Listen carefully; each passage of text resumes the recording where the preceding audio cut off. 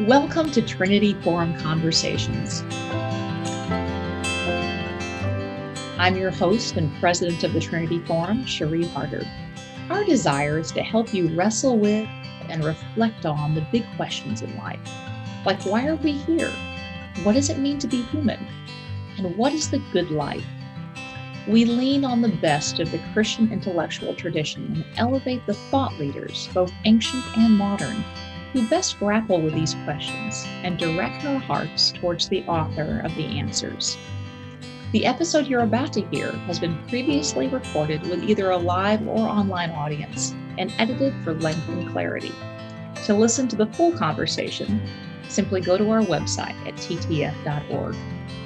So whether you're pouring yourself a cup of coffee and settling into a comfortable nook, hopping on the treadmill, or just starting your commute, we invite you to join us in one of the great joys of life, a conversation among friends on the things that matter most. With that, here's today's conversation. It's often said that the big questions of life can essentially be distilled down to three. What is a good person? What is the good life? And what is a just society?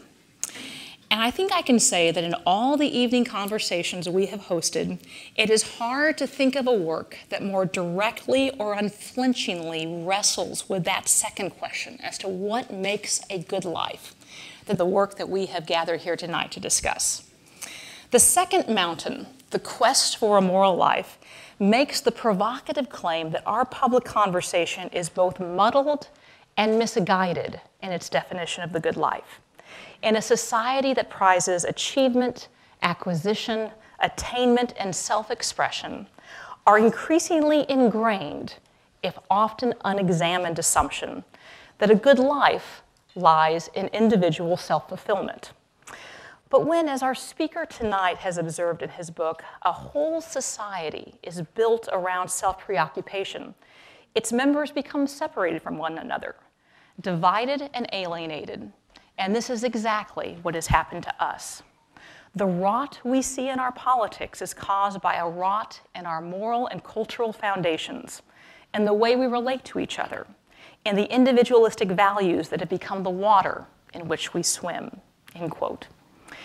In the last few years, we have reaped the bitter fruit of our misconceptions in the form of rising suicide and overdose rates, growing distrust, loneliness, and alienation, and a reversion to tribalism. Even as we continue to enjoy the technological and material advances that enable us to stay ever more connected, safer, and healthier, we are growing increasingly alienated, angry, and addled, trapped in our divisions, all alone together. But the good news for an angry, hurting, wounded people is that there is another way, one that necessarily involves commitment, love, and self-transcendence, and which is marked by joy. Learning to love and commit wisely and well is both a skill and a virtue, and one that can help propel a summons up the second mountain. Ultimately, it is a deeply countercultural, hopeful, and inspiring argument, and it's hard to imagine a writer or a thinker who can make it with the wisdom, winsomeness, or wry wit, as our speaker this evening, David Brooks. Now, while David needs no introduction, he will get one anyway. David serves as an op-ed columnist for the New York Times, and he leads the new WEAVE initiative at the Aspen Institute, which is focused on reducing civic fragmentation and building community, as well as serving as a commentator on the PBS NewsHour, NPR's All Things Considered, and NBC's Meet the Press. David Brooks also teaches at Yale University and is a member of the American Academy of Arts and Sciences. David, welcome. Thank you, Cherie. It's good to be here. It's good to be home here. This is one of my homes, and it's good to be here with every book and even between books. Now, this book came out in early April, and I've been speaking about it almost every night, and I have an awesome book speech that if you heard it, you would love it, I guarantee you. You're not going to hear it, though. Because I'm not going to give you my normal speech. I want to give a speech that's really dovetailed to the Trinity Forum. So this will be a little more ragged, but hopefully at least a little raw and hopefully meaningful. Normally I talk about sociology and where our country is, and a bit about moral formation. But I thought I'd talk tonight about spiritual formation. And I'm going to talk about the person I know best, which is me. But I hope I'll read enough quotes and enough bits of wisdom from other people that I hope it'll be generalizable and useful for everyone. One of my favorite quotes about writers is, "We are beggars who tell other beggars where we found bread." And so I found some bread in some books, and I'm sharing it with you. And so I'm going to quote from a lot of people. Now, what's interesting about spiritual formation is how it differs from our public life sometimes. And I'll first tell you the very familiar story I often tell about my public life and what that looked like, and then I'm going to tell you the story about the spiritual life. So the public life is very quick and easy to tell, and it's a very simple story. It's a story of unbelievable luck and trajectory. When I was 7, I read a book called Paddington the Bear, and I decided I wanted to become a writer. And then in high school, I wanted to date a woman named Bernice. She didn't want to date me. She wanted to date some other guy. And I remember thinking, what is she thinking? I write way better than that guy. So those were my values.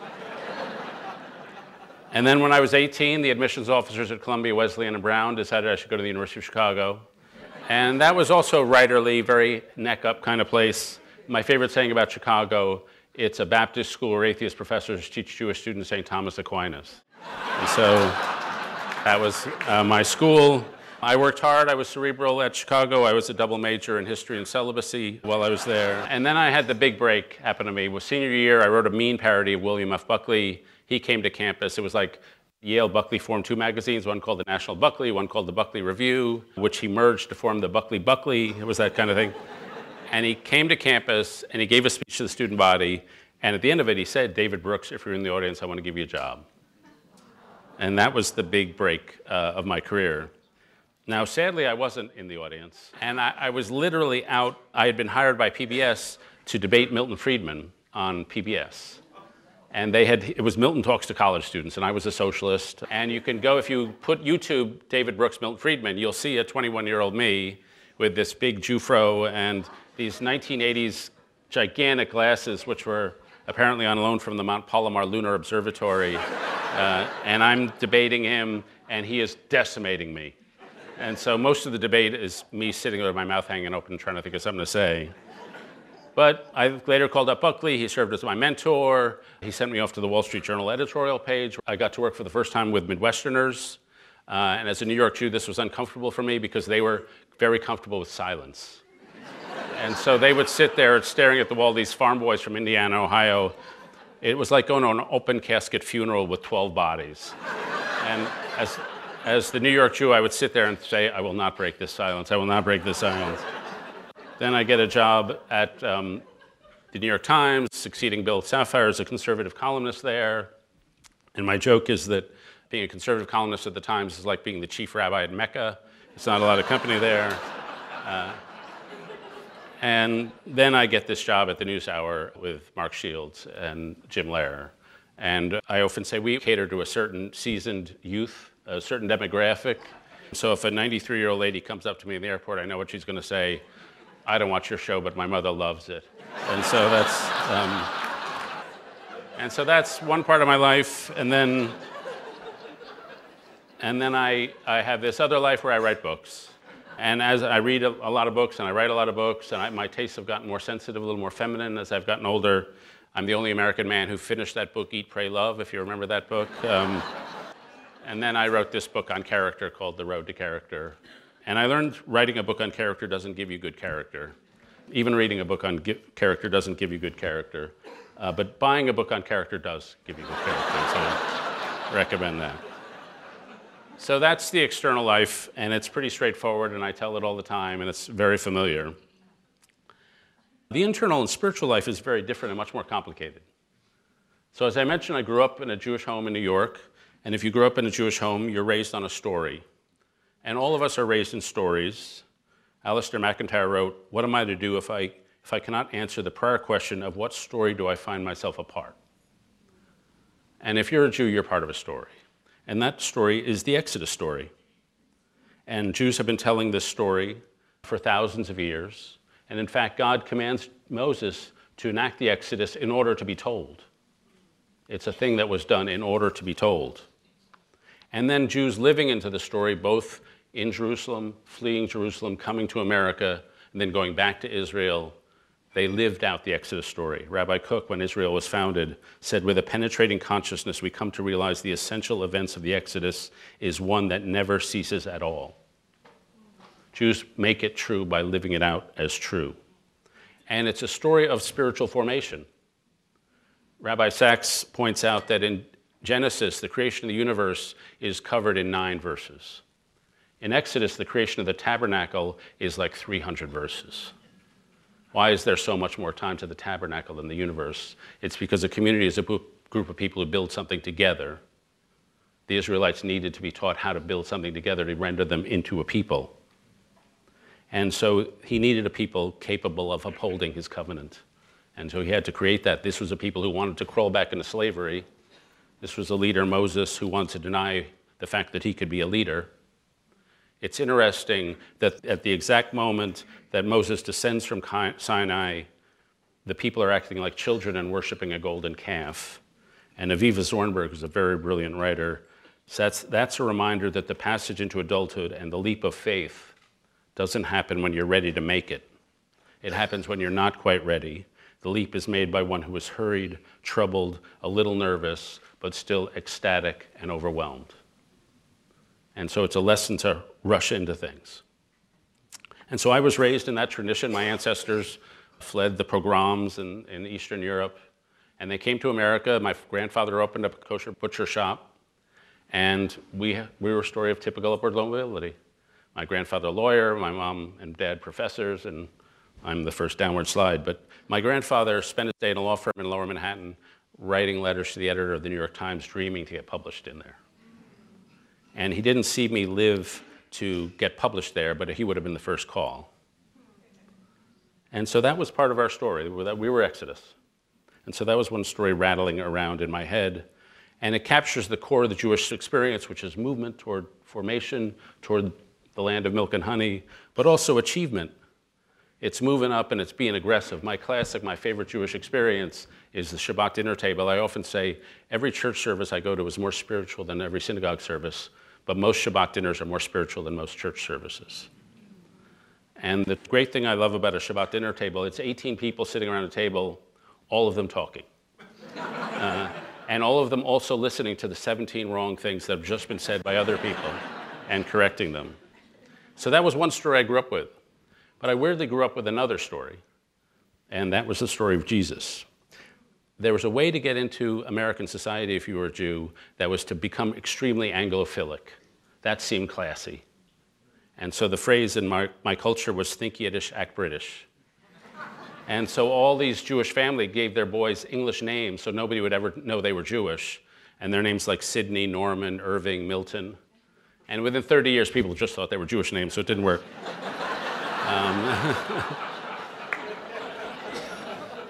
But I grew up in that culture. My parents were scholars of Victorian England, and they sent me to my preschool was St. George's, my elementary school was Grace Church School, the camp where I went for 15 years was Incarnation Camp, all Episcopalian. And so I grew up with a different sense, and sitting in that church every morning, singing in the choir at Grace. It's a beautiful church near the Strand Bookstore at 10th and Broadway. It's a beautiful Gothic, the Lord announces himself on the facade. Then you walk through and you see the chapels and the mysteries come at you, and then you're up in the apse and the transept, and sort of illumination floods you in. You're living a fairy tale when you're a kid in a Gothic church. And I sang in the choir, and in my memory, this may not be true, but I tell it as a joke, that the choir, we were about 40% Jewish in the choir, it's New York. And so to square it with our religion, we wouldn't sing the word Jesus. And so the volume would sort of drop down and then come back up. And the Jesus story is also a story, if you're a kid, it's a pretty familiar story. The city is riven by disagreement. There's only one way to purge the anger, and that's to find a scapegoat. And the different weird thing about the Jesus story is that he actually volunteers for the job and redeems the sins of those doing the sinning. And which is an interesting twist on the story, but it's a familiar story. And so I grew up with that story. And so 2 stories rattling in my brain as a child. The Jewish story is very familiar to me. The Catholic or Christian story had an ability to shock. Because we were immigrants, we're Exodus, we're moving. In the Christian story, the poor are closer to God, the meek are blessed. The leper, the wounded, those who bear pain are closer. And that's an inverse logic. That was not in my culture and not in American culture. It's super radical. Jesus bows down in order to rise up. He died so others might live. Christians are not saved by works, but mostly by faith. And what I was confronted with was not only two stories, but two versions of goodness. The Jewish form of goodness that surrounded me was chesed, was loving kindness. A bubby bringing people into her home. The way in Israel, all of Israel pivots no matter their divisions when one is killed. And they all feel part of one thing. And that's a chesed, loving kindness. The Christian story of serenity and grace had the ability to shock me. At this camp, there was a guy named Wes Wubenhorst, who was my counselor and colleague, who was a man later in life who had become an Episcopal priest and worked with the poor in Honduras and victims of domestic violence. He was a holy child. His voice was all intonation and pop and whistles, and he was excited about everything. His voice somehow never grew up, no matter how deep the sadness that he sometimes inherited was. And he was just a man for others, and always forgiving, always grateful, always good. And so there was a sincere, cheerful, pure, overflowing joy that came out of the gift of love that flew out of Wes. And it had the power to inspire, as it has the power to inspire others. And so I was used to Jewish good. Christian good surprised me. As Dorothy Day once said, Christians are commanded to live in a way that doesn't make sense unless God exists. And so it is shocking. And it's shocking today, even now. We were all mourning the passing of Jean Vanier. And people thought, the founder of the L'Arche Communities, I was told that he could be difficult to be around because he was so good. And because he really appreciated the power of weakness. He wrote, "Weakness carries within it a secret power. The care and the trust that flow from weakness can open up the heart. The one who is weaker can fall forth powerful love of the one who is stronger." If you saw that Fred Rogers musical, Rogers meets this boy in a wheelchair and asks the boy to pray for him. And a writer who's with him says, "That was so clever you asked the boy to pray for you when normally you would pray for him." And Rogers told the writer, "No, what he suffered, he's much closer to God than I am. I need his intercession." And so there's that capacity to shock. I'm thinking of L'Arche. I was thinking of my favorite Henry Nouwen story. After Nouwen was at L'Arche, he came to speak, invited to speak around the country.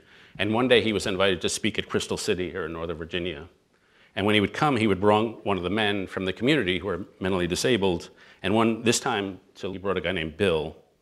And when Nouwen mounted the stage to give his speech, Bill also mounted the stage. And when Nouwen did a familiar part of his speech, Bill would tell the audience, "I've heard that before." And when Nouwen was done, he got a standing ovation, and then Bill said, "I would also like to speak."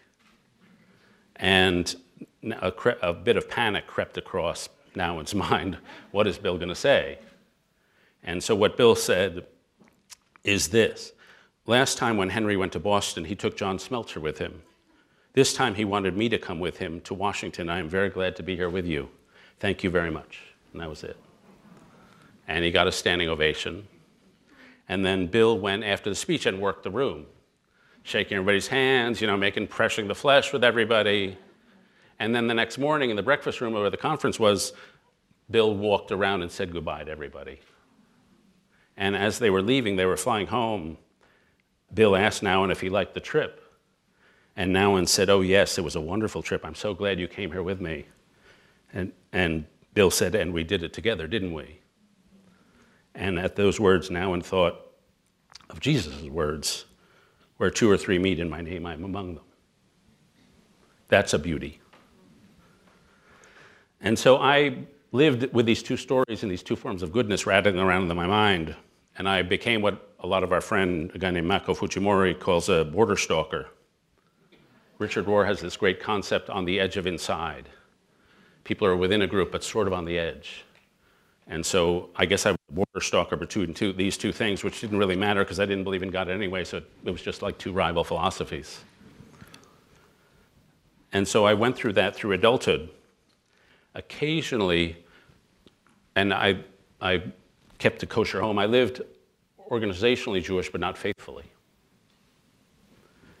But occasionally Christianity would come into life. So Michael Cromartie, I overheard the name at some event, this name John Stott. And I never heard of the guy before, so I called up Cromartie, and I said, who's this guy, John Stott? And Cromartie told me, well, if evangelicals had a pope, it would be Stott.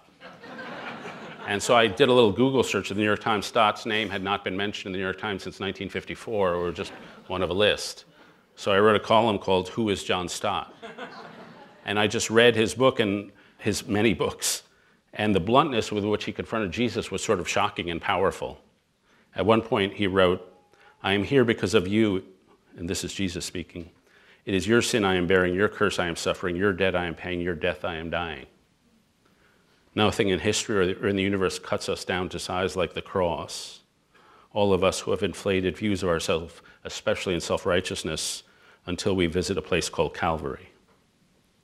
And so I found him a very attractive person. And I wrote this column, and it had a little effect. And he came to Washington years later, or maybe months later, and he invited me out to lunch. And I've since learned from a friend, Mark Laberton, that he thought a lot about this lunch.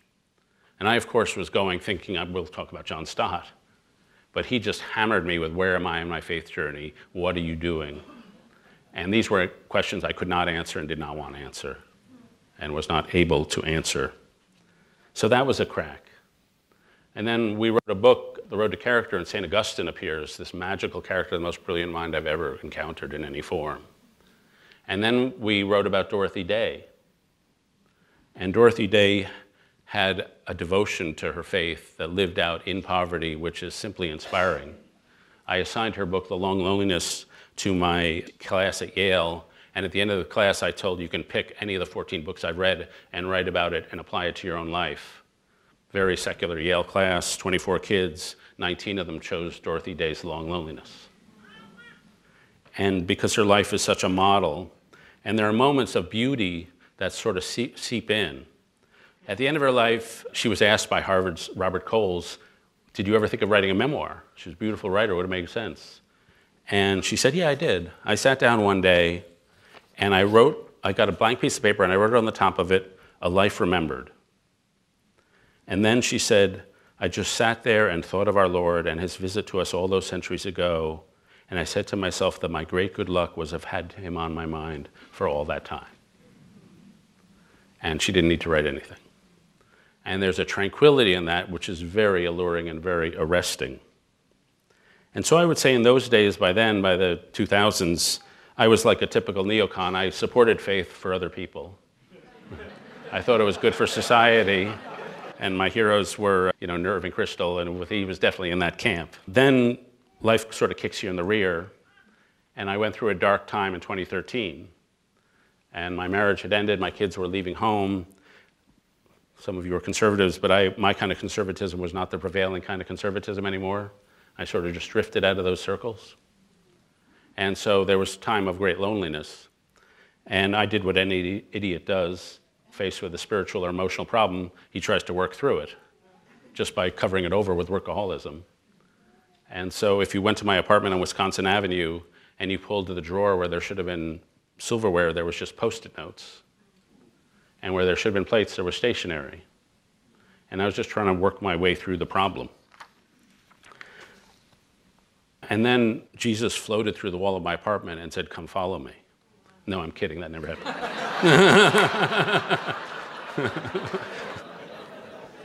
But the world did become a little more porous. There was one day I was in the subway at Penn Station on 33rd Street in New York, the most spiritually uplifting spot on the face of the earth. And suddenly I had a sensation, which I've since read in another person's book, whose name I've now forgotten, that the realization that all the people trudging through these tunnels around me had souls. And that they were souls degrading or lifting. They were souls striving, yearning, sick souls. And I thought, well, my job is to write about people. I'm not going to spend my life writing about people if they're just sacks of genetic material. It only makes sense to think of them as souls. And now I say to my audiences, you don't have to believe in God to believe in soul. I just ask you to believe that there's some piece of you that has no size, shape, color, or weight, but is of infinite value and dignity. and that we all have that. Our souls give us our moral responsibility. A tiger's not morally responsible, but we're morally responsible. A soul gives us our equality. We're not equal in brain power, we're not equal in income, we're not equal in strength, but our souls are all equal, and that's why human beings are equal. And the souls explain our yearning for goodness, which all human beings have. And so I began to see that there's not only the play that we cover in the newspaper, but there's sort of an underplay. And there's a different way of seeing the world. Rabbi Heschel says that awe is not an emotion, it's a way of understanding. He writes, awe is itself an act of insight into a meaning greater than ourselves. And so when you think of souls, you're naturally struck with awe. And then a few months after that, I had an experience in Aspen, where I go to get in touch with America. And I had walked up to this lake, this mountain lake, and I had brought a bunch of Puritan prayers. And I got to this lake, and I started reading them. And the first prayer I came on in the book was called The Valley of Vision. The first line is, Lord, high and holy, meek and lowly.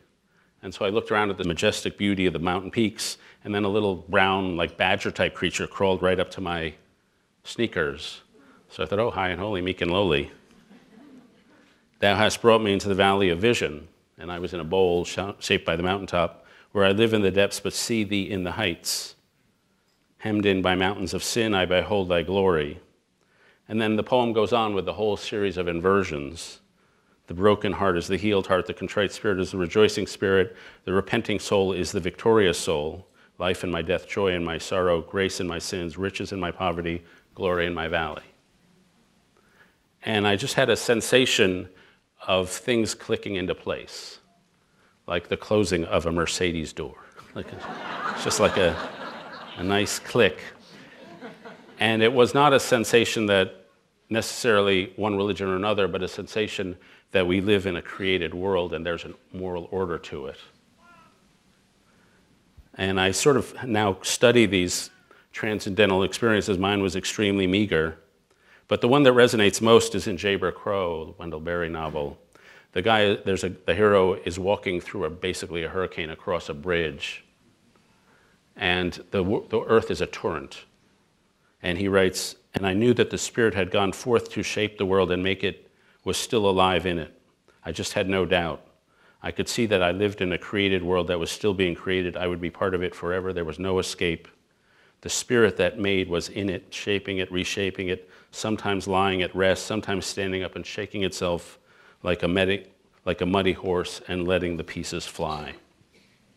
And so I began to study and learn about mystical experiences, the times when life seems a little porous. And there's a great one, I don't have time to read it, from Václav Havel, Anwar Sadat, all these people, a lot in prison, Viktor Frankl also in prison, when it gets a sense that the angels are singing with glory. And a lot of my atheist friends have never had that sense. About 75% of Americans say they've had a sense of touching something transcendent.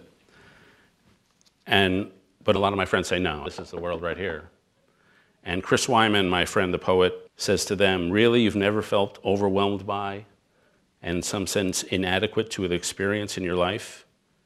You have never felt something in your life staking a claim beyond yourself, some wordless mystery straining through the words to reach you? Never? Religion is not made up of these moments. Religion is the means of making these moments part of your life, rather than a merely radical intrusion so foreign and perhaps even fearsome to you that you can't even acknowledge their existence afterwards. Religion is what you do with these moments of overmastery in your life. And so one of my struggles through faith was thinking that you had to believe all the time. And reading Wyman was permission to not believe all the time. I'll get back to that. He says the odd thing about these moments, this is Wyman, it is not only as if we were suddenly perceiving something in reality we had not perceived before, but it is as if we ourselves are being perceived. And so that's a shift in mentality. And I would not say it was a religious conversion, didn't feel like that, it felt like a religious deepening. The stories suddenly coming into life, and suddenly being real stories, and both stories becoming real stories. And maybe the soul story, the soul underneath, is the real story and not the first surface story we tell.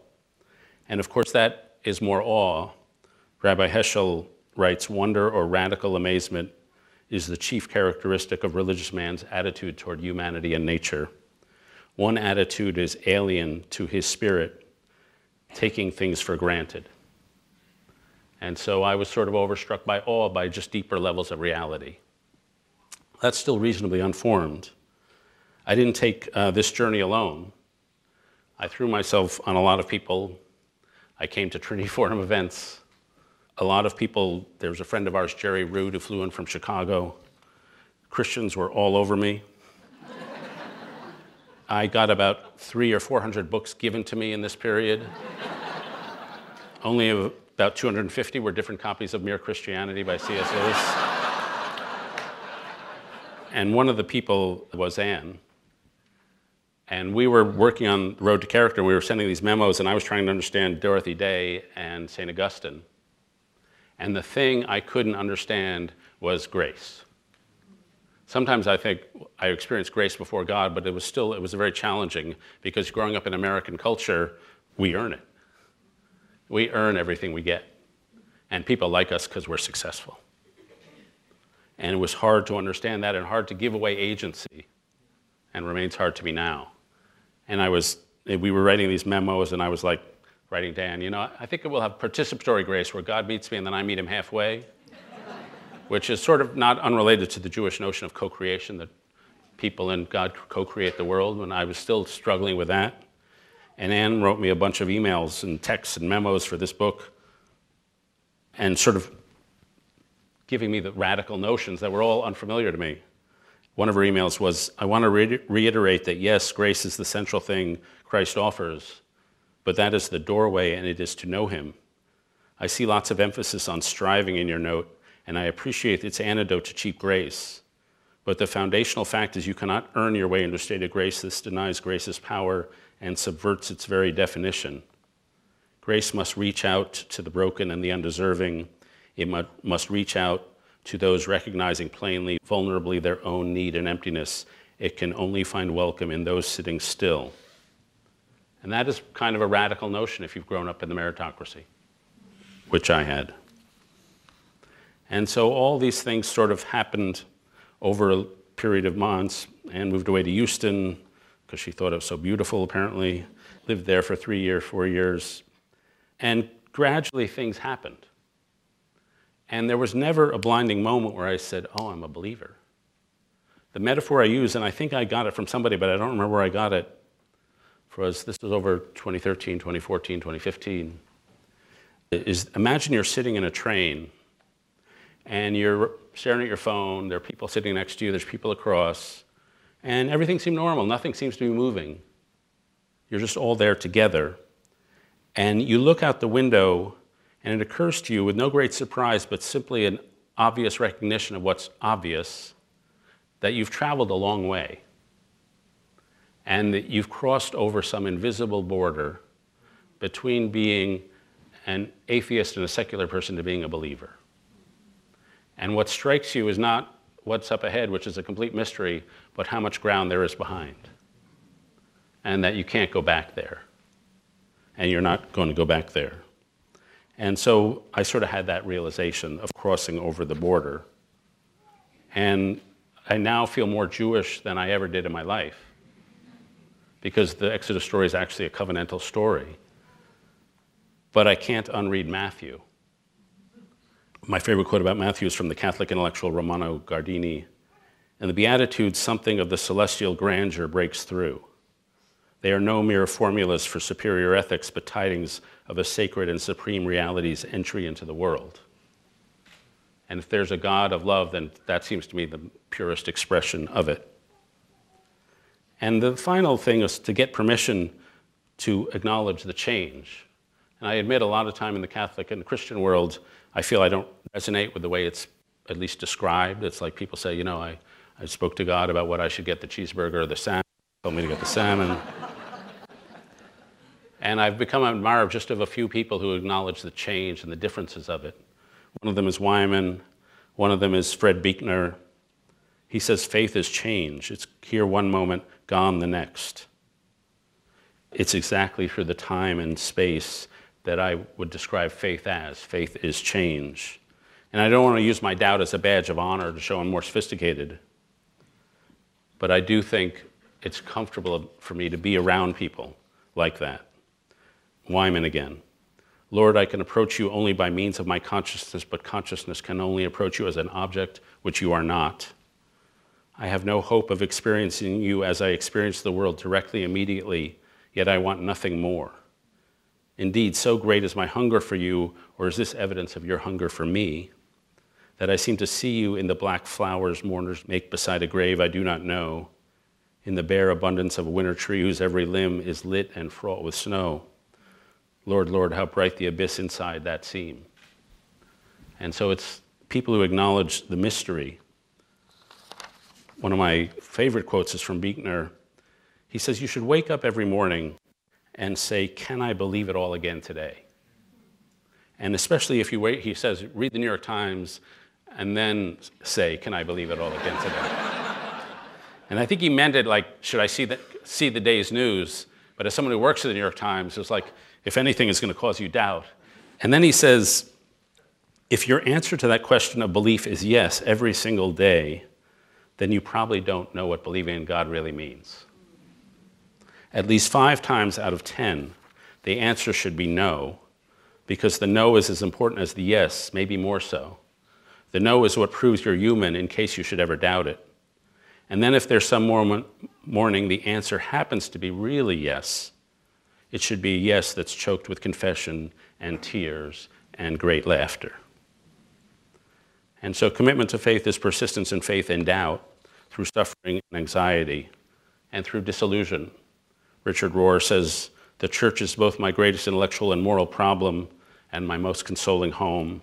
She is both pathetic whore and frequent bride. And so I think that's how inner transformation happens. It happens as a slow surrender to something and a slow sense of being overwhelmed, a sense of astonished reverence that just won't go away. Now, so I wrote this in the book, and it's been interesting over the last few weeks to sort of go public with it. And I was always nervous about it. And I have to say, my Jewish friends have been great. They probably think it's a temporary madness that will pass. Some people have been hostile, but that's fine. You know, atheist religion, you're sort of used to that argument. The hardest part has been people who may be sympathetic, but treat it like it's politics. The expression of faith is so internal and so mysterious and so changeable and so awesome that it has to be handled with a certain spirituality and depth. And occasionally, well, one time I gave an interview to the Washington Post, to be honest, a religion writer there, and I was ready to really talk about it because I thought she would have some background that would induce a certain humility. But it was treated as if it was, the interview was just made me clam up and made me feel intensely uncomfortable because she was treating it like I'd switched from being a Republican to being a Democrat. And I felt it was not true to the experience and the true mystery and depth of the experience. And then frankly, her article reflected that too. And that was sort of the worst. It's okay to be opposed. It's hard to be superficialized. And so, you know, that I can talk forever. I'll stop in a second, believe me. But I think the Christian world has sometimes been magnificent, but sometimes it's like there's intrusive care. It's like the God put it on my heart to invade your privacy and talk about you. It's like, but then there are just moments of grace and God's presence. I have a friend and colleague with this Weave program named Emily Esfahani Smith, who got into an argument with her husband, a really bad one, and they made up afterwards, and they went out to run some errands together, and they stopped by a CVS. And she was still feeling very teary and worn out and sort of traumatized by the fight they'd had. And as they're checking out, the guy at the checkout counter starts talking to them about their lives. And he says to them, you know, you two are really good together. And she says, well, maybe there are angels. And maybe there's angelic in all of us. And then I'll end with the mystery of faith itself, which is the mystery of God, which is so beyond our understanding. Muslims have a say, whatever you think God is, he's not that. And I go back to where this started, or one of the places this started, one of the sources, which was St. Augustine, who is really one of the most magnetic human beings ever. He's as cerebral as it's possible to be. And yet every third page of the Confessions, he's got tears washing down his face. And there's a poetry to his writing which has always been inspiring and touching of the beauty of God. And one of my favorite poems, which I'll end with, is "What do I love when I love my God?" a prayer of his. He writes, "It is not physical beauty, nor temporal glory, nor the brightness of light so dear to earthly eyes, nor the sweet melodies of all kinds of songs, nor the gentle odor of flowers and the ointments and perfumes, nor manna or honey, nor limbs welcoming the embraces of the flesh. It is not these things I love when I love my God. Yet there is a light I love, and a food and a kind of embrace when I love my God. A light, voice, odor, food, embrace of my inner man, where my soul is floodlit by light which space cannot contain, where there is a sound that time cannot seize, where there is a perfume which no breeze disperses, where there is a taste for food no amount of eating can lessen, where there is a bond of love that no satiety can part. That is what I love when I love my God." And he points us to just an ultimate and serene beauty that we'll never seize on this earth, but was out there loving us. Thank you.